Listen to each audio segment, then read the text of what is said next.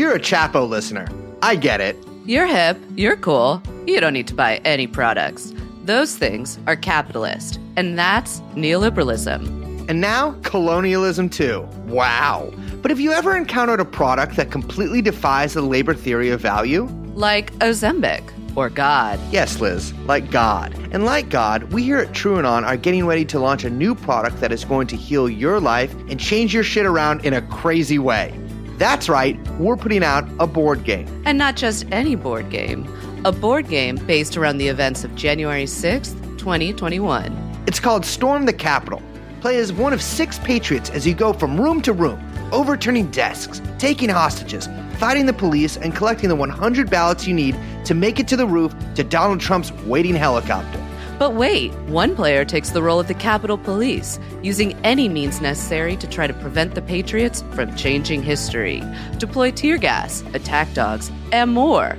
Once the National Guard backup gets there, the game ends and Joe Biden becomes president. Oh no! This is a real, kind of complicated board game based on one of the funniest days in American history. January 6th was about having fun with your friends. Storm the Capitol lets you do that forever. So get ready to play Storm the Capitol, the board game. This extremely limited, exclusive TrueAnon edition will be available on January 6th over at TrueAnon.com. Again, that's January 6th, 2024, at TrueAnon.com. Brought to you by Creamhound and TrueAnon. Bye-bye.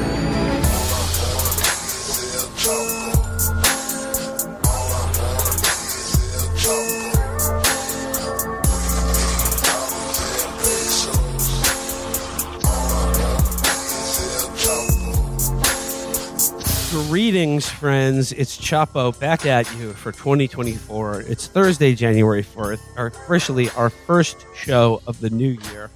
And in a little bit, we'll be talking to a guest about some of the current affairs of going on in the world today.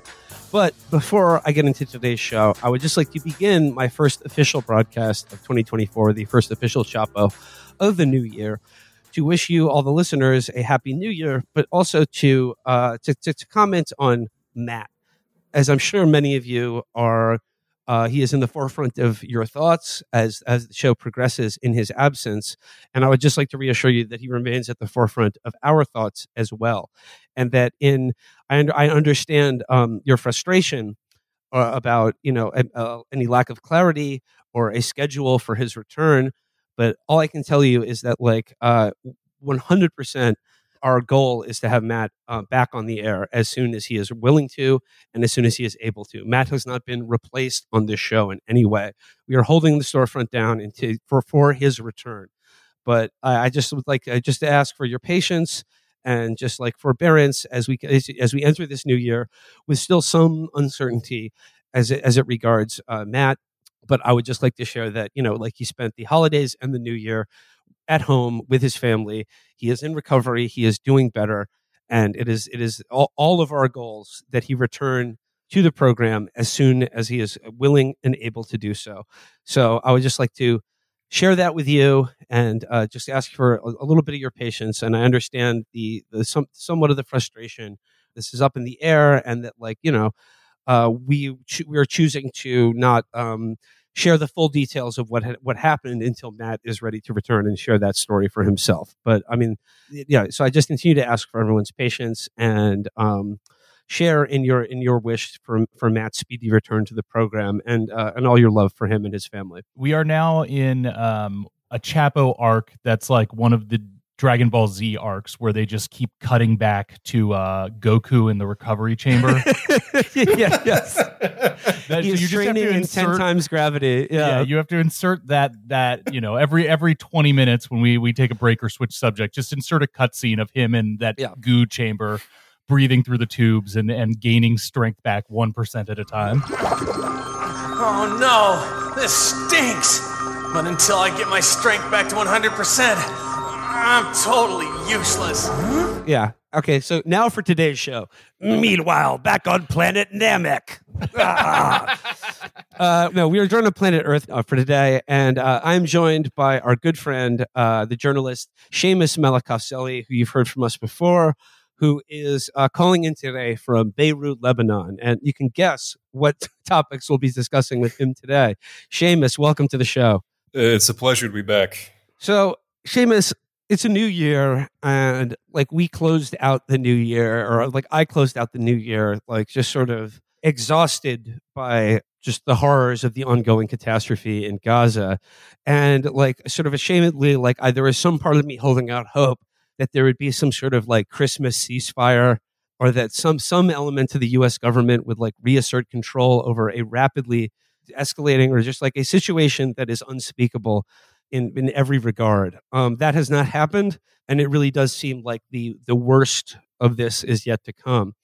And I want to begin today talking with Séamus about the events that took place in Beirut just over this past week. Israel announced an airstrike of a Hamas office located in a neighborhood in Beirut, a sort of like the Hezbollah-aligned neighborhood. They assassinated a Hamas leader, and they did so without telling the United States they were doing it, attacking yet another country in this broader theater, which is just one of the many ways in which like this war contains the possibility of a really frightening escalation into a wider regional conflict. So, Séamus, I'll just begin with you. Can you just tell me what it's like in Beirut right now and what exactly happened over the course of the last week or so? I mean, at least where I am at the moment, I'm within Beirut proper. There's, I think, a certain attitude by a lot of people that the southern suburbs of the city are almost like a different universe. Fundamentally, the things that happen there aren't going to affect what happens within the city, even though they're only a couple miles away from each other. The strike in Dahia in the southern suburbs, I went to it yesterday. Yeah, it's a residential neighborhood. There's themed restaurants nearby, lots of people rubbernecking at it. It's an extremely striking, brazen thing.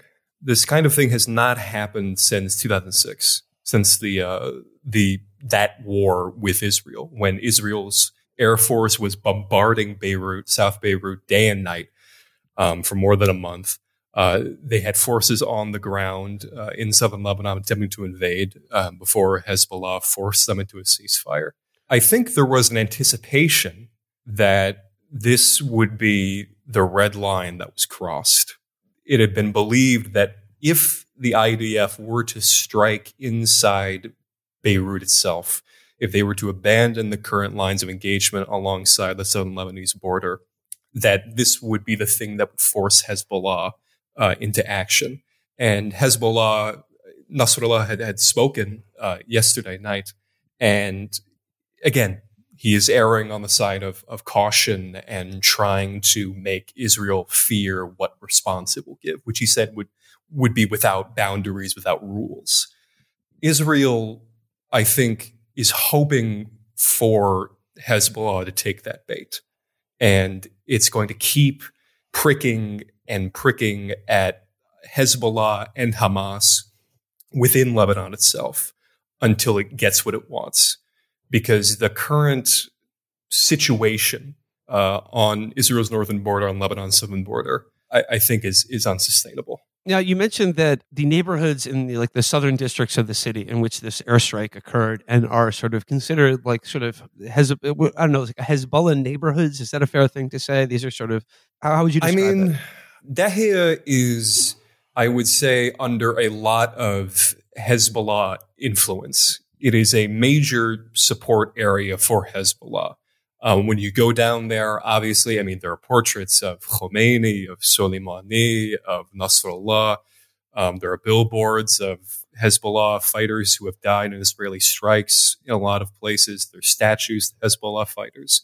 But the language that has been used by the Israeli media and the American media describing it as a Hezbollah stronghold, I think is inaccurate and perhaps even dangerous.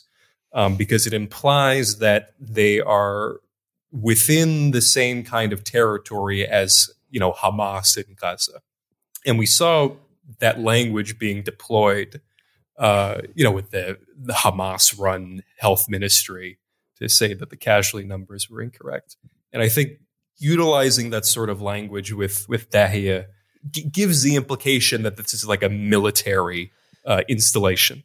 and not it's a neighborhood. Yeah, it's the language that would imply that this is just another like residential neighborhood that is in fact some sort of front in a war that is now totally okay to just bomb whenever you want.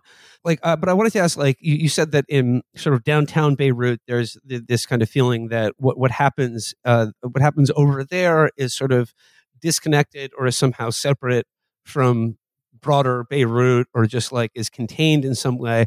I guess I'm just wondering, what's the feel when you go in these neighborhoods? What marks? I mean, you said other than the murals, what is the feel in those neighborhoods that are targeted by this now?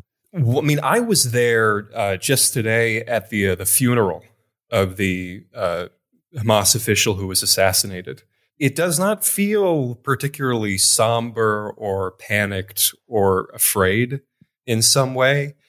It very much feels like, I wish, this may not be the right word in English to describe it because it seems, I guess, reductive, but there was a lot of anger in that crowd when I was there.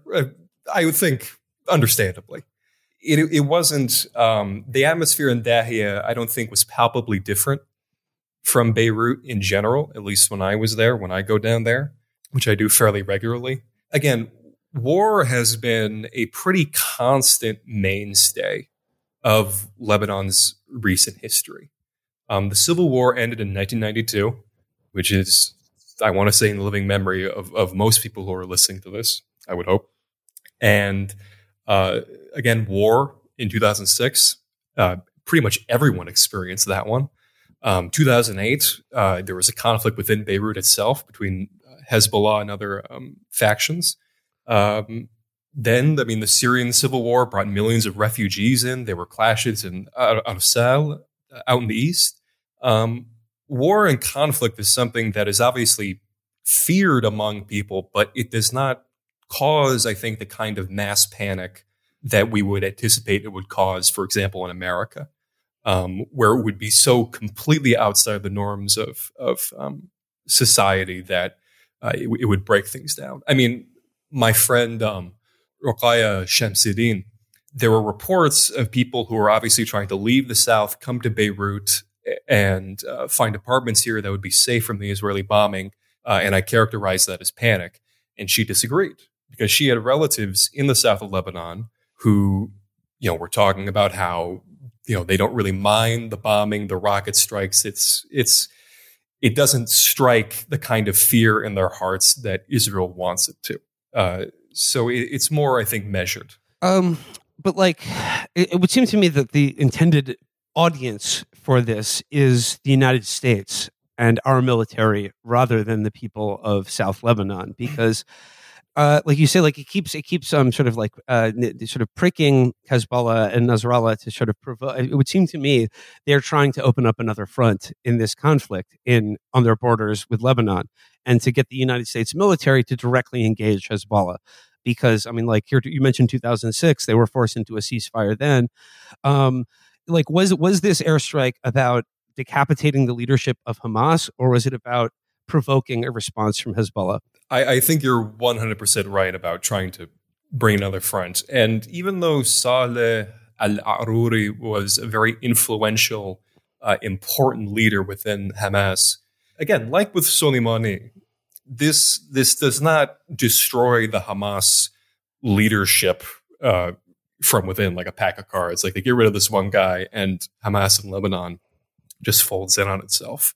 If Israel moves past certain red lines that they believe to be red lines, then that puts the onus on Hezbollah to respond. Because, they have a domestic constituency as well that will begin to put pressure on them to respond in a way if they feel like they are, being made to look foolish or ineffectual in some way, correct? Oh, sure. No, that's an interesting dynamic that I've seen play out, at least in interviews with people in the Palestinian refugee camps here in the country. I've never seen the opinion expressed among Hezbollah supporters that they hate Nasrallah or they hate the Hezbollah leadership for not doing enough. But I think there are quite a few people who are disappointed, or I guess they wanted more out of this, if you tell someone that we're doing a calculated response, that we're keeping the Israeli leadership on their toes, that we make them quake in fear of what we might do, that works on a lot of people. But a lot of people want, they want, like, do you remember the video that came out when the Houthis first seized the Galaxy leadership? Yeah, absolutely. And you saw the helicopter come in with the Palestinian with the flags. Yeah, and then all the awesome footage of all of the like the captain and crew of the ship just chilling with them, chewing cot, having a great time. That is a huge propaganda victory for the Houthi movement. It's why when they pulled Gazans during the ceasefire, Yemen's response was ranked higher in approval than Hezbollah's. That works better on people than, videos of radar towers being destroyed and very blurry videos of IDF soldiers far in the distance getting struck by missiles. And yeah, I gotta say, when it comes to the propaganda game, the Houthis are killing it right now. I mean, like, I remember reading something about how, like, in Yemen, there's a long history of, like, war poetry, and they're really bringing it to the front right now. I mean, like, that line, the Red Sea is a red line. But, Séamus, the point you make is that in the Houthi propaganda videos, it is very much they are responding to, like, the anger in that part of the world, and their desire for anyone, any of these governments to stand up to Israel and to protect the people of Gaza. And the Houthis are like, if no one else is going to do it, it's all on us. So, like, we're proud to. We're proud to die for this cause because, like, where's all our friends? Where's our cousins? Exactly. No, Yemen has. I remember the feeling that I had when October 7th first occurred, the days afterward, and the Houthis immediately jumped in and made statements to the effect that they might intervene. And at the time, I assumed that it was obviously, it struck me that there were a lot of factions in all these different countries, all pretty much at the same time saying that they might act, because that's somewhat atypical. But then the Houthis actually, like, start firing missiles at Israel. And then they close down the Red Sea to Israeli ports and Israeli-bound ships. And I don't know, it's Yemen is in a unique position here that they are taking advantage of, in that they have a direct sea access route to Israel. That Israel is not going to, it is in a geographic position in which Israel cannot easily retaliate against it, as it could with Lebanon, obviously. Can't mount a land invasion. And it also is running up against the fact that Yemen defeated a multinational coalition of nations, Arab nations, which had all the U.S. military weaponry that they could possibly fathom. And it didn't do them any good. The Yemeni armed forces under the Houthi-led administration, I think, have proven to be the most effective strategists of this conflict by far. It's a point Felix made when you saw all of those kind of like real-time GPS like global shipping lane coordinates of ships at sea that showed that 80% of, like, commercial, like, cargo traffic was diverted around the Cape of Africa rather than, like, up through the Red Sea and into the Mediterranean. And the point Felix made was, like, for the investment of, like, men, material, and resources versus the knock-on dollar effect that this is having on global commerce and the import of goods into Israel is stunning in terms of, like the bang for your buck in terms of a military operation. And not just commerce, within Israel itself. The port of Eilat, Israel's sole Red Sea port, I want to say the figures that I saw is that entries to it had gone down 85%. There were Israeli news sites saying that the population of the city has gone down by thousands because so many workers are leaving for employment elsewhere. Tourism, which is a major source of income for the city, has also gone down. This is a city that is not only being hit by drones from Yemen, but is also getting hit by drones fired from militias inside Iraq. It's kind of, I'm still kind of in awe about all that they've managed to accomplish just from where they are in this respect. And even, just recently on New Year's Eve, the U.S. Navy killed 10 Yemeni naval men who were going to, I believe the story was that they were going to attack a cargo vessel, and U.S. Navy comes upon them after an SOS call, kills 10 of them. And the U.S. coalition is expecting that the Houthis are viewing this as the kind of low-stakes fight that the America thinks it is, comparatively. This is about commerce, this is about trade, this is about freedom of navigation. But if you, as a member of the Houthi movement, as a member of their armed forces, view this as an existential war, that you are fighting for, you're fighting for the survival of Palestine, the cause that has been guiding you your entire life, that is the main animating cause.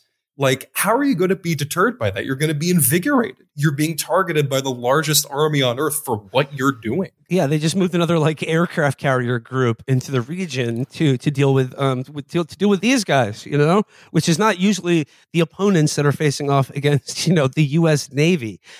And it's not just Séamus. Another interesting thing is it's not just that the sort of quirk of geography, which gives them, not just access to one of the most important shipping lanes in the world, but also some level of protection from Israeli retaliation. The other really interesting thing about the language of the Houthi movement in these military operations is that they are throwing right back in the face of the West and the rules-based international order the responsibility to protect doctrine. That not only do they have a responsibility to intervene, every country has a responsibility not just to intervene, but to intervene militarily to cease the actions of an armed state carrying out a genocide. Yeah, it's my friend Matthew Petty wrote about this, how the Houthis have completely adopted the language of the United States on this, and throwing, as you said, throwing them right back at them. They all read A Problem from Hell. And I see, I think a person that I think a lot of listeners might know about who track this, Al-Bukhaiti, their spokesperson, who is always on. Is he the guy wearing the bandoliers? Yeah. Oh, he's got the bandoliers. He's got, he's smiling. Yeah. We all know the guy. I mean, he's been tweeting in English and in German and all these different languages. And the language that he uses is virtually identical to statements that come out from the U.S. Navy, from the U.S. Army, from the State Department. But they feel entirely different because they're actually backed up by, what I personally think, others can disagree, I think is entirely morally just. It's stunning to me the way that the U.S. has tried to cover up what the actual cause of this blockade is in trying to justify why Operation Prosperity Guardian has started. Even the name. It's a great name for this operation too, regarding prosperity, not guarding the prerogatives of our genocidal client state as they murder tens of thousands of people. Yeah, human beings. Yeah, who really cares? No, but you're talking freedom but prosperity. Freedom to use the seas. Come on, guys. Séamus, that's a really good point because, in terms of there's a propaganda value in shaming, not just shaming the governments of the world that are abiding what's happening in Gaza right now, but offering a alternative to the populations of supposedly democratic countries of what it looks like when your government takes a moral stand for something that's actually morally just and asserts itself very proactively to change the world for the better or to stop something horrible from happening, instead of this song and dance that we do in this country about we've had very frank and candid conversations and we've assured everyone that there's going to be no mass expulsion of Palestinians, but we're rush shipping artillery shells to them twice in the last month to re-up their ability to do exactly that, expel millions of people from the Gaza Strip.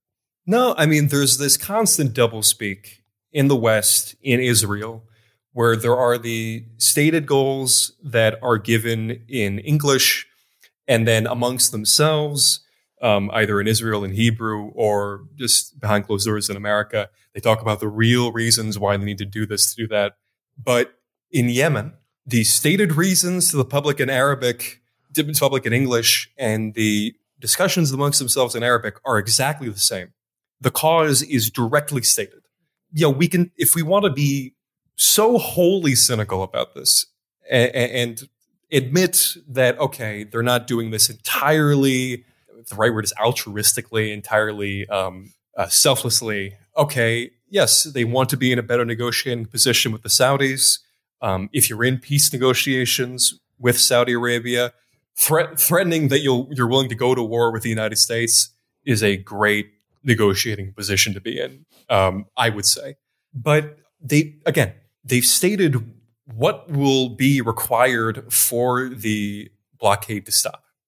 They're not demanding, the sun, the moon, and the stars here. They're not saying that Israel has to be dismantled tomorrow. They're not demanding, things that take a lot of time to do. They're asking for a permanent ceasefire. That is what they are asking. And then they will end the blockade. And we continue to have to do this song and dance where we pretend not to know what they want, even though they keep saying it over and over and over again. They want those ships. They want the containers. They just want they want all the prosperity that's for us. We have to guard it. I kept having to see these statements from God damn it, Eli Lake. We remember Eli Lake, right? Oh, we love Eli. Like a fucking Eggman. Egg. Yeah, I am the Eggman. Cuckoo, cuckoo. Goddamn. He was talking about he's a real blast from the past. And I've had to see his tweets recently because he's like, yeah, he's really feeling himself. He's really feeling himself again. Because whenever there's not some insane bloodletting going on in the world, Eli Lake is just like a non-entity, totally forgettable. But man, oh man, when the United States or Israel is really feeling themselves, you're going to be seeing Eli on the timeline. He's going to be feeling himself too. And he's feeling himself right now because a group that he hasn't had to think about for a long time is now threatening something. And he's talking about why don't we strike the Houthi military positions, level them, and we'll show them what we mean. Like nobody in the world has ever thought about that before. They just got to strike Yemen. Yeah. They just got through one of the other worst wars of the 21st century. I mean, and Séamus, the common response that I heard over the past couple of weeks as this Yemeni naval blockade has begun in the Red Sea is a lot of people are just being like, yeah, it sounds pretty good, but they're about to find out the reason why Americans don't have health care. Am I right? And it's just like, well, yeah, I mean, our Navy is vastly more powerful than theirs in terms of men, weapons, material, resources, etc. But they've just got done facing nearly the full force of all of the best weapons that we could have on offer, raid directly at them with no restrictions whatsoever, and they won. So, I mean, and they came out more powerful. Yeah, it's kind of an empty threat. No, we're gonna kill more of you. Oh my God! We have to sorry, I need to center myself, and I need to go back to what are the points I need to hit on? Yeah. The thing about the cause that they've had to narrow down for why the Houthis need to be eliminated this time, because they can't reference what the actual cause is. Because if you explain the cause to anyone with a functioning brain, they're like, I feel like this could be avoided if there's this I feel like this is the way, for a while. And no, not just that, but I feel like this is the way that we're told that good nations use their military force. Yeah. This is the way that we're told responsible democratic nations conduct themselves when a genocide is happening in the world. Yeah, they put on the stops. They're not carpet bombing anything. They're doing what they can. They gave out their delicious cot to the crews of the Galaxy Quest specials. They're loving it. Oh my god! Other hostages are not getting that kind of treatment. That's for real. Yeah. But they have to say that this is not just about trade, but that the Houthis are pirates. They're engaging in international They're privateers. Yes. Yeah. They've received a letter of marque from Nasrallah. And the idea is that it conjures up images in your mind of, I think, primarily Somali pirates. and we saw Captain Phillips. We remember the scourge of the seven seas, how evil they were, how money hungry they were. But then you put it under like any amount of scrutiny, and it's like, okay, well, they seized the one ship, but the ship didn't really have any cargo on it. It was mostly to send a message, and they're not seizing any other ships, really. They're striking them after numerous warnings, but they're also not killing anyone on these ships. They're not, like, technically, if we put it under the magnifying glass, technically that is quote unquote piracy, but it's not piracy in the way that we would understand it and the way in which we would get gung ho about countering it. Like, again, they have to, with everything in regards to Gaza, they have to disconnect it from Israel in some way.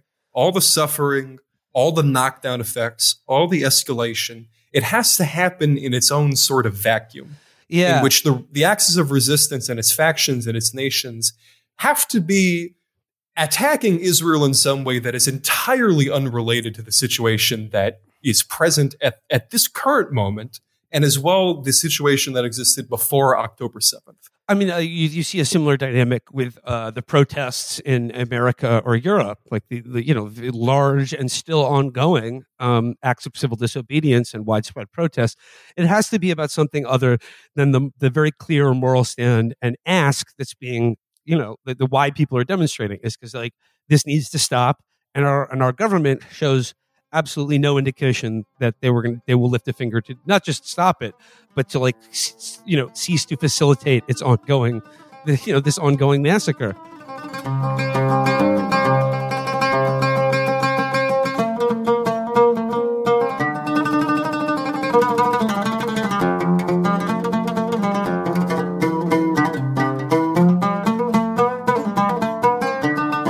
I want to get the next or the last rather large shake of this powder keg that's happened recently, and that is the terrorist bombing of killing several hundred people in Iran at the grave site of General Soleimani. I just saw that ISIS has claimed credit for it. Séamus, what do you make of this provocation and any possible culprit or analysis of who might be behind it? ISIS, Israel, who do we got here? I mean, just before anyone jumps down my throat, because I know inevitably there's going to be something typing. There are instances in the past in which ISIS has claimed responsibility for an attack that they did not actually commit. This has happened a couple times. I think most notably, Las Vegas. People forget this, but after the Las Vegas attacks happened, ISIS put out a statement in which they claimed that Stephen Paddock was an Islamic convert who was attacked. Gambling is quite sinful.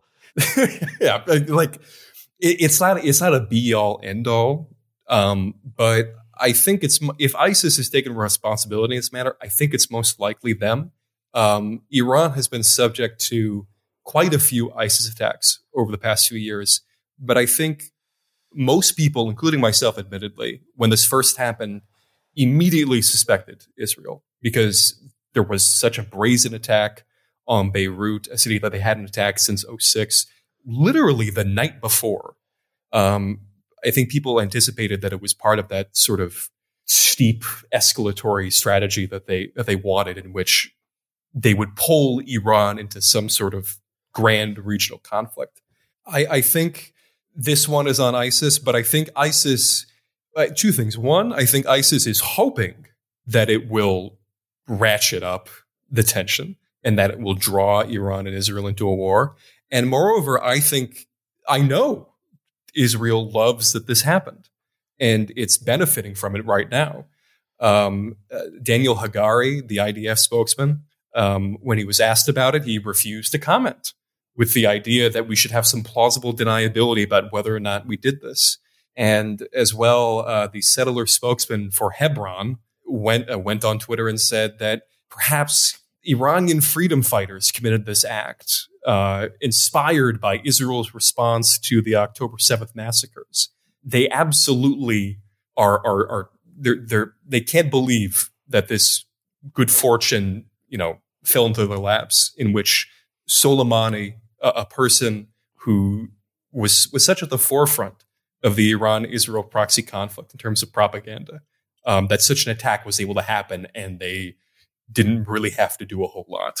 Yeah, I mean, like, regardless of the culprit for it, I mean, like, the intention and effect of it is clear if you are someone who hopes to, I don't know, like turn the Gaza massacre into, like, you know, like a table clearing sort of final confrontation between Israel, America, and like Iran and its proxies. But I guess like this gets to the larger question about like these acts of provocation aimed out, like, you know, because the neighborhood in southern Beirut, that's not Gaza. That's a different country that they just attacked.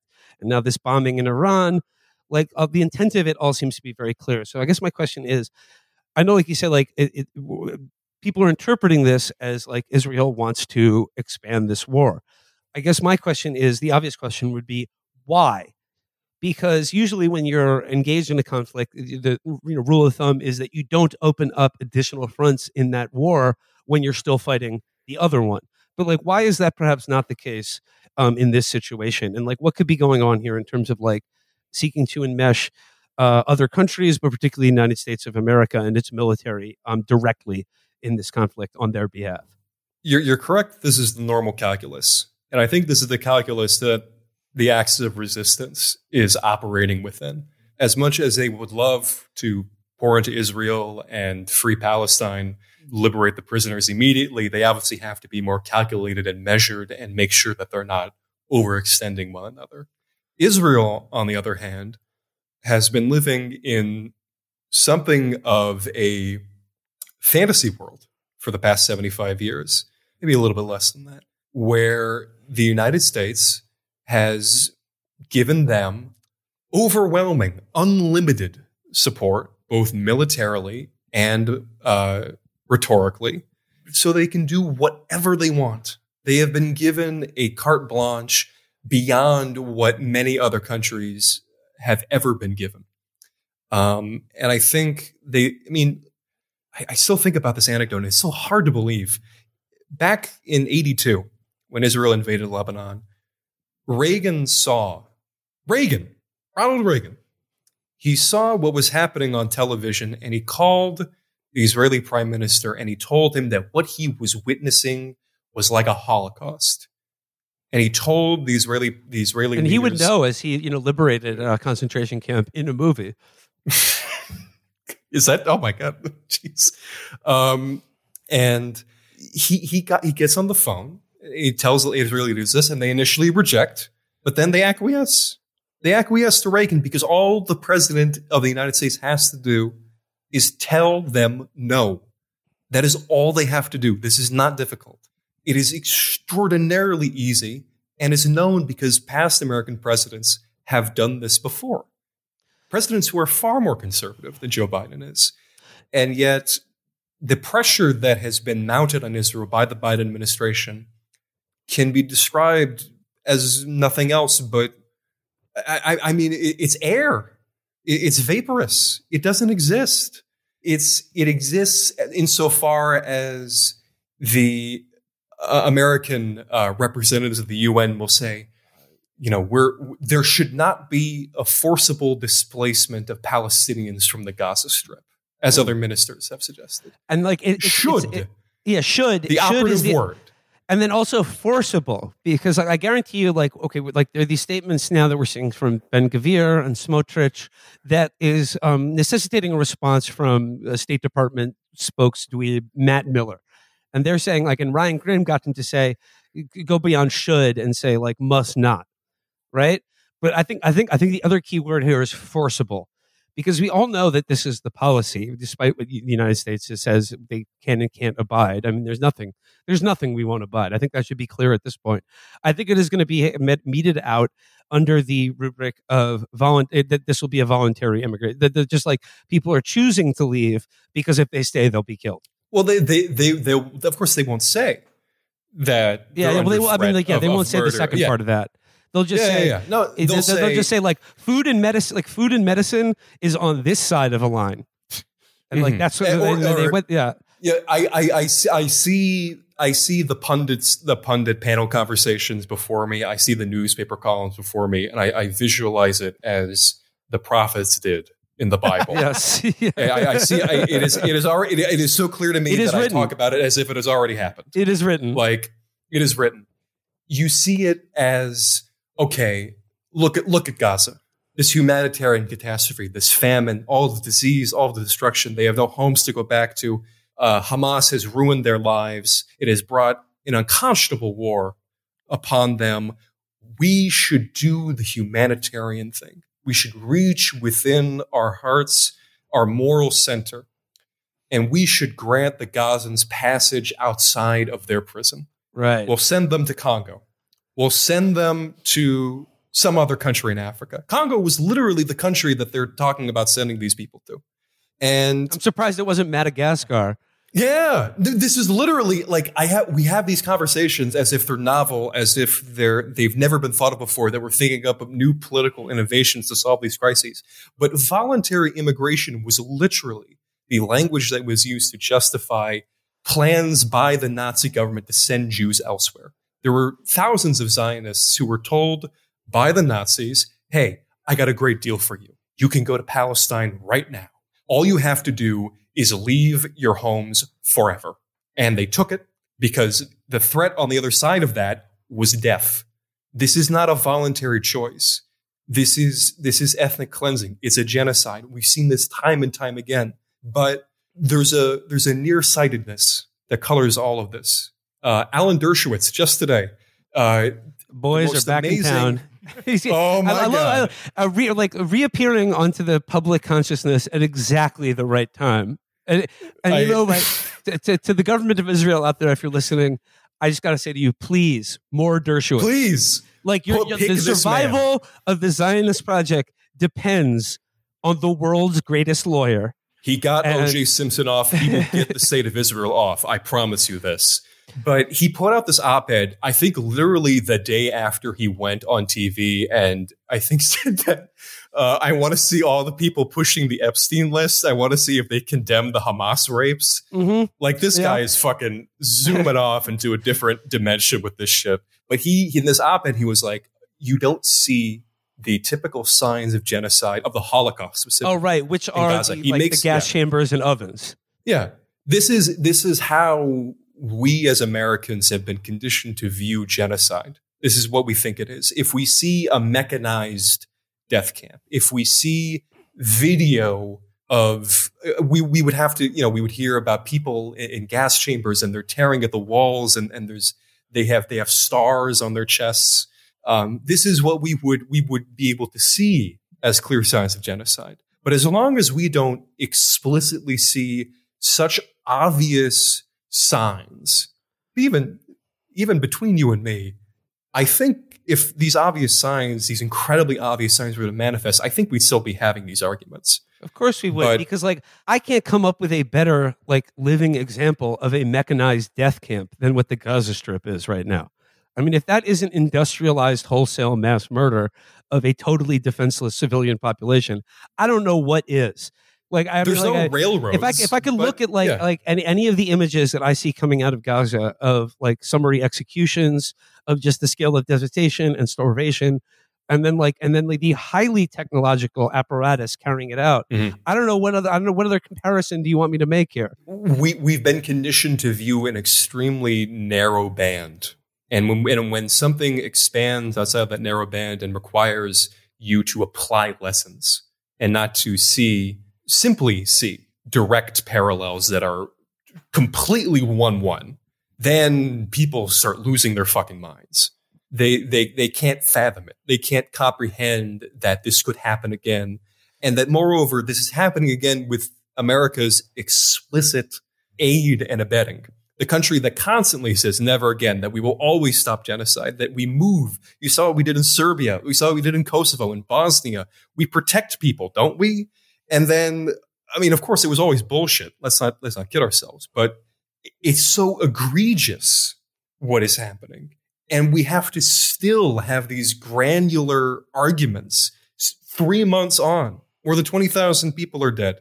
And we're talking about Jesus Christ, the amount of stories about fucking Claudine Gay. Yeah. I understand that there are obvious implications for free speech that is being like tampered down here, but the fact that it's I don't want to say that like the Claudine Gay thing doesn't matter because not to violate our policy of never caring about what happens in colleges and certainly not Ivy League colleges on this show. Sure. Look, this was made into a controversy. Yeah, like the implications here are obvious, right? But like I think like outside of in like disciplining academia from like a conservative, because it's not any great feat of Israel supporters or the right wing to scalp a Ivy League university president because they are soft targets. And the thing is, all of the university administrator and even probably most of the people who are losing their jobs themselves basically agree with them on everything. And they don't want their students protesting for Palestine. They're sick of all they don't want any wokeness on their universities out there. They're sick of it. So, I will just say, if I may, just to establish the difference between what is traditionally thought of as like pro-Palestine discourse on campus in America and what it is here in Lebanon. Yeah. At my old university, at AUB, Hezbollah runs in student elections. That is the difference. Like night and day, we're having these discussions somehow. But please continue. I'm sorry. I guess I just think like the true whether what the goal of the like scalping these Ivy League university administrators are. I think like the knock-on effect of it and the most useful effect of it is in the American media, in the liberal media, to transpose, as you said, Séamus, the flatly now undeniable truth of what is happening. And then people's feelings of anger and outrage over it, and then like transposing all of it into a thing that the liberal media and liberal media consumers like nothing better: controversies about elite American universities. And like, so it's like so that Gaza and Palestine and what Israel is doing is like it's rarely even spoken about in any except barely even merits a mention in terms of like what kicked all of this off in the news coverage of it. But it's just a way for people to get angry and sort of like and there's a disciplining effect. But I think it's just a way for the liberal media to cover what's going on right now while completely ignoring what's going on right now. Exactly. And Séamus, like you mentioned to me before we started recording, I just wanted to like because you're in Lebanon right now, but like as like an American like a consumer of media when you are outside of a Middle Eastern or Muslim country, when you're in the Western media bubble, I asked myself this question: how am I going to fucking not go insane? Like, I mean, how do I even keep getting on the mic every week and having to like talk about this shit over and over again, given what I'm seeing, and just how absolutely like grotesque and absurd the kind of like the stakes and just like the moral questions that we're presented with in this country, and like these little dramas that we're given to distract us from like the political stakes and reality that's going on here. What does it feel like to be in a country with a different media environment? I wish people could experience the kind of landscape that I am in. It's not perfect, but it's a night and day. I initially went back to America at the beginning of October after things started popping off, and my mother, who I love, was very insistent that I come back, at least for a little bit, to see how things shake out. And I did. And over the course of the next 2 weeks, I like you, Will, I went completely insane. I felt like I had lost my marbles. I could not fathom the language that was being used by news anchors to try and distance Palestinian civilians from their own murderers.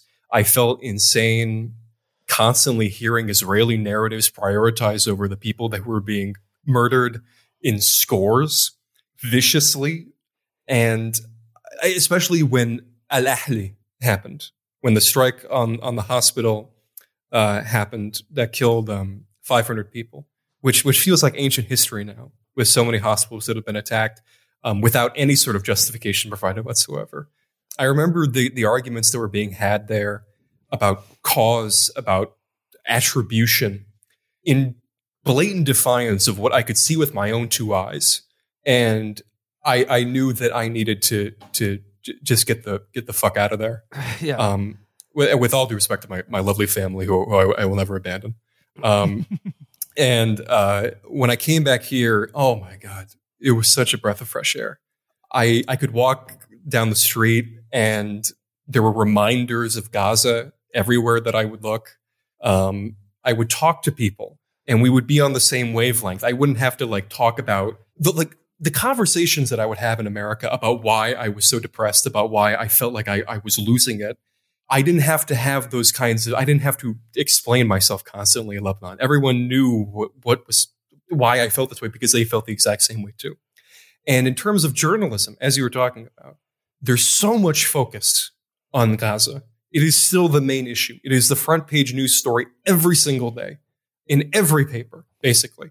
It's all that anyone really wants to talk about still because it is at the forefront of all of our minds. And newspapers are willing to do like proper adversarial journalism against the United States and its foreign policy narratives in a way that American media is absolutely unwilling to do. It's immensely refreshing to have your priorities be the national media priorities. I don't want propaganda. I don't want to be lied to. I just want to I want to feel not crazy. Yeah. It's to get some sense like you exist in the same moral universe as the one your body seems to inhabit, despite all outward appearances. Otherwise, that you've passed through some membrane into some other reality other than the one that you can think and see and feel for yourself. The big thing that I thought, and I think a lot of other Middle Eastern people thought, is that I think a lot of people don't want to associate with America and the Western world anymore. I think I don't have that luxury. Obviously, I was born in Wisconsin for Christ's sake, but go Badgers. A lot of people go back, of course, and I'm a Badger family, man. But the thing is that when Western newspapers, when Western pundits, when Western culture seems so invested in not seeing you as a human being, and it's become so evident and so obvious and so it's criminal. They don't see you as a real person who is only separate from you by language and by birthplace. They see you as an it that is only to be mourned when you don't resist your own murder. And even then, you probably deserved it. Like that's an insane, or that it's all understandable because like when tons of Muslim or Middle Eastern or Arab people are die violently, it's like, we've talked about this before on the show. It's like an earthquake killed them.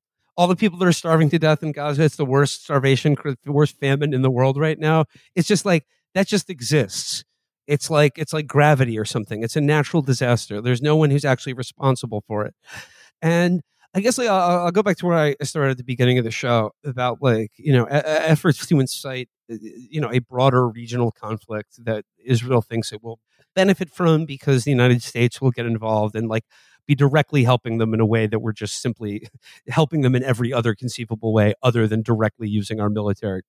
I will just say that I think this is all happening because Israel has failed entirely to destroy the Palestinian resistance, and it has failed entirely to contain public opinion in Europe and America in particular. I mean, not like public opinion really matters to our foreign policy, but it's unmistakable the desperation that they feel over this. Because if you look at polls, they got another generation to go, and that's it. Then their goodwill is spent.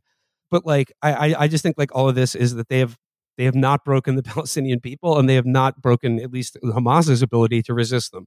And not only that, but the world at large now seems to be foursquare against them entirely. Yeah, it's really interesting to, I mean, on January 1st, midnight, New Year's Day, here in Lebanon, once the clock struck midnight, Hamas was able to fire a barrage of missiles at Tel Aviv. And this had been 80 days into the war, something like that. Israel has constantly talked about how the northern sector of Gaza is under operational control, whatever the hell that means. that it's close to achieving the defeat of Hamas and it's within arm's reach and it'll only take a couple more months or a year or 10 years or whatever. They can't decide. It is shocking to me that even in the course of trying to perpetrate a genocide, they haven't diminished considerably Hamas's military capability.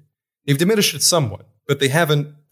There was an expectation, at least to me, that Hamas should not be able to fire as many rockets as it does consistently into Israeli airspace this far into a war that Israel claims to be winning. What they do is that, the IDF bombards these cities, flattens them, but Hamas squads, they disappear below ground. They attack Israeli tanks, they disable them, they fire rockets at them, they maim Israeli soldiers badly, they kill them in ambushes, and then they disappear back to the ground again.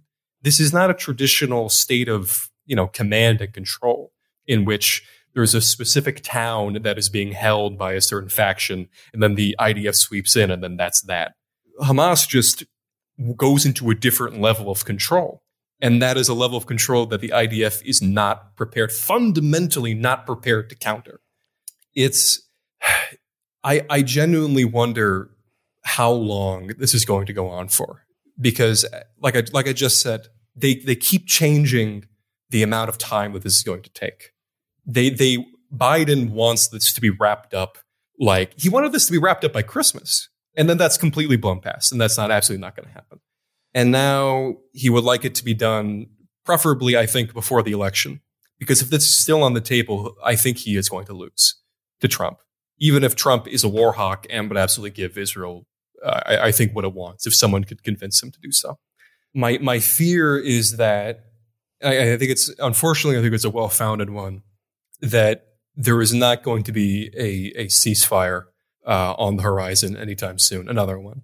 I think this is going to continue to build in Lebanon, in Yemen, because the United States and Israel are locked in this. And Will, you put this exactly correct. The first time you said this, I was like, he got it.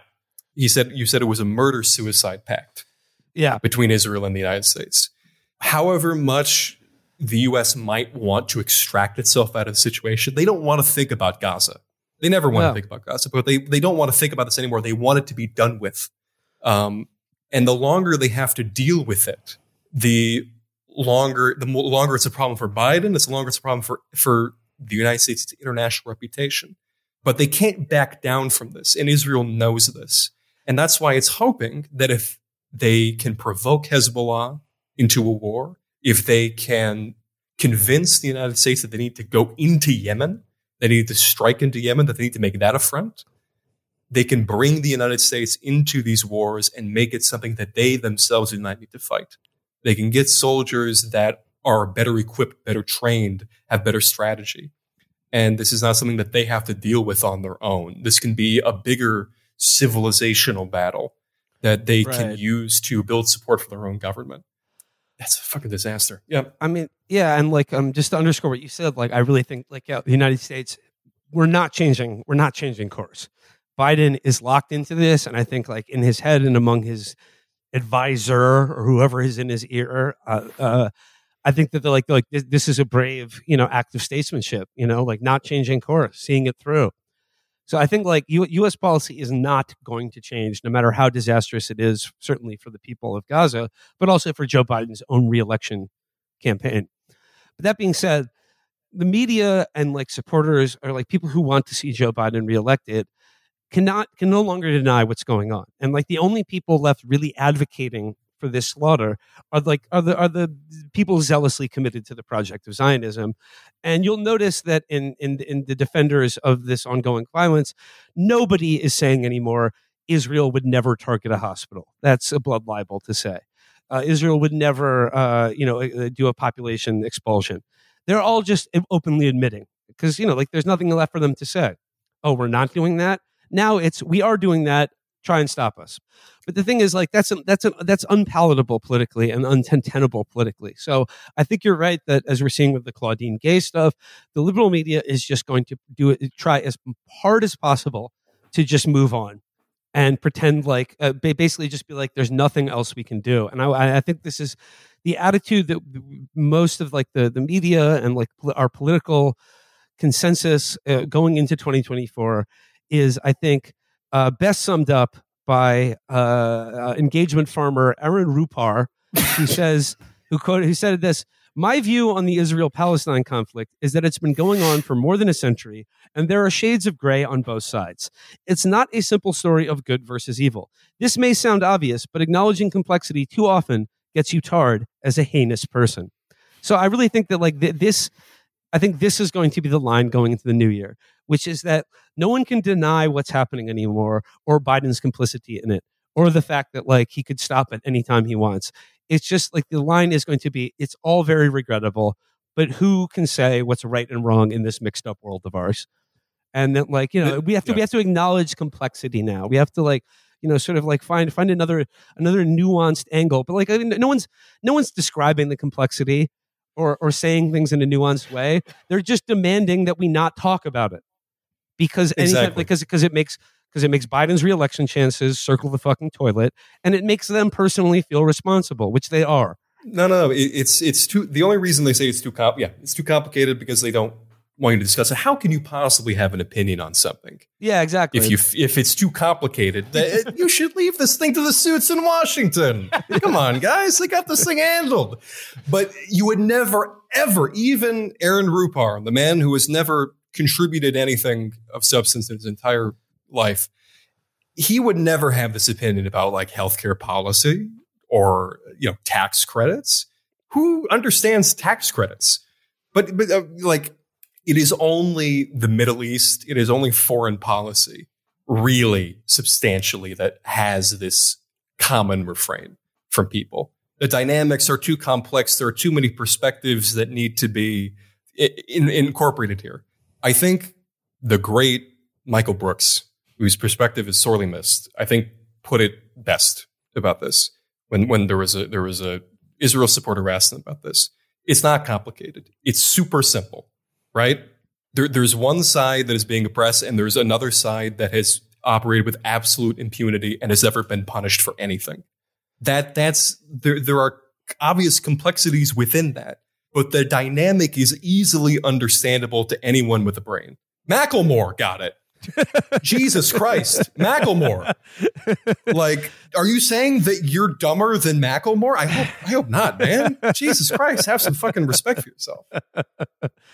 Well, no, I mean, it's just it's the increasingly frustrated and condescending and angry demand that they be freed from the moral responsibility of continuing to support Joe Biden, and that like, and because like, you know, you'll notice they're not really even saying there's nothing he can do anymore. I think that they've just backed themselves into begrudgingly accepting what his policy is and just going, you know, like I'm willing to countenance this because the alternative is worse. Or that, like, in a real way, I'm willing to like accept it now as like a sort of new fabric of reality that we all just kind of like live with this kind of thing happening and the United States doing it. And I think that's what's going on here. God, yeah. No, I got nothing. I was going to leave it there on that cheery note for this episode. But no, I was literally just about to grovel and say that. Oh God, yeah. No, this shit sucks, man.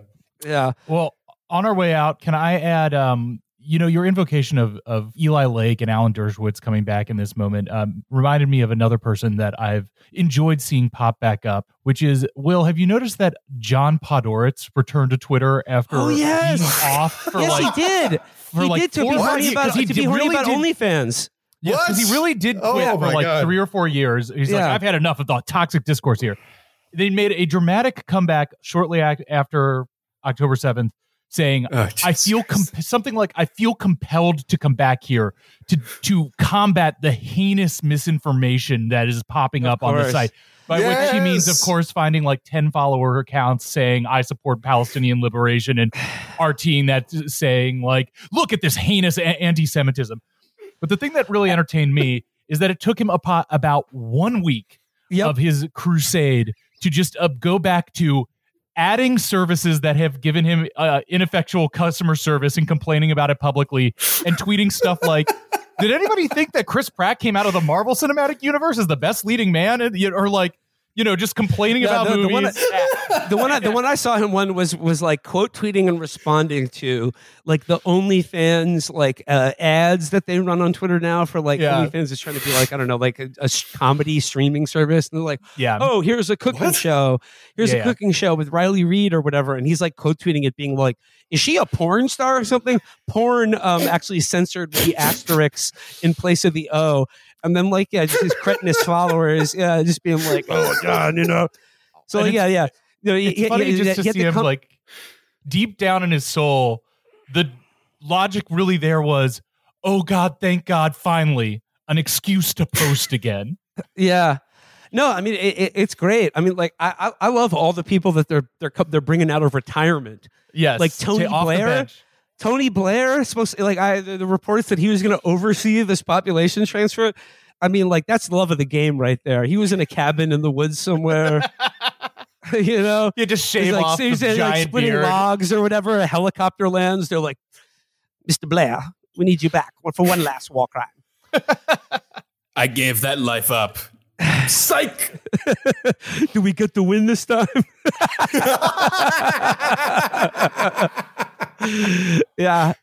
All right. Well, actually, I will. I'm going to save this episode. I'm going to save this episode for the pits of despair by doing a little plug for myself. If you don't want to, draw a warm bath and start sharpening a razor after listening to this episode, if you are in the sort of southern Massachusetts or Rhode Island area of the country, Saturday night in the town of New Bedford, Massachusetts. Please come see me at the New Bedford Whaling Museum, where I will be Saturday evening reading from the great American novel Moby Dick as part of their Moby Dick-a-thon, their annual live reading of the entire novel of Moby Dick. I'm scheduled to start reading on 6:55 Saturday evening at the New Bedford Whaling Museum in what I hope should the readers, should like the timing and everything work out, I think there is a good chance I will be reading the famous chapter, Satology. This sounds just about describing whimsical. Types of blubber and stuff like that. I will just be describing different kinds of whales in the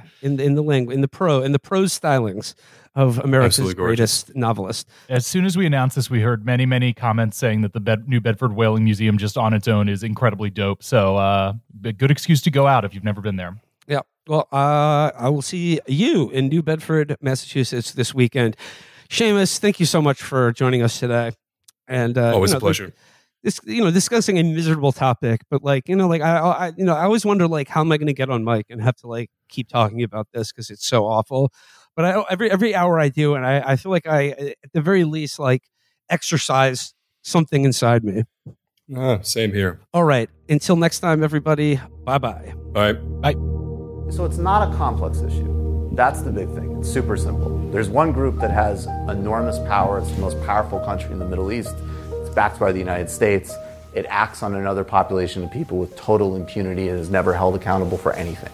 So there's no symmetry in the relationship, period. And just as like a thought experiment, IDW people, if we know that if somehow a population of Jewish refugees ended up in West Bank and Gaza, and an Arabic government in Jerusalem and Tel Aviv had an open-air prison in Jewish Gaza, which they bombed with white phosphorus. They killed civilians indiscriminately, and they had no provisions for medicine.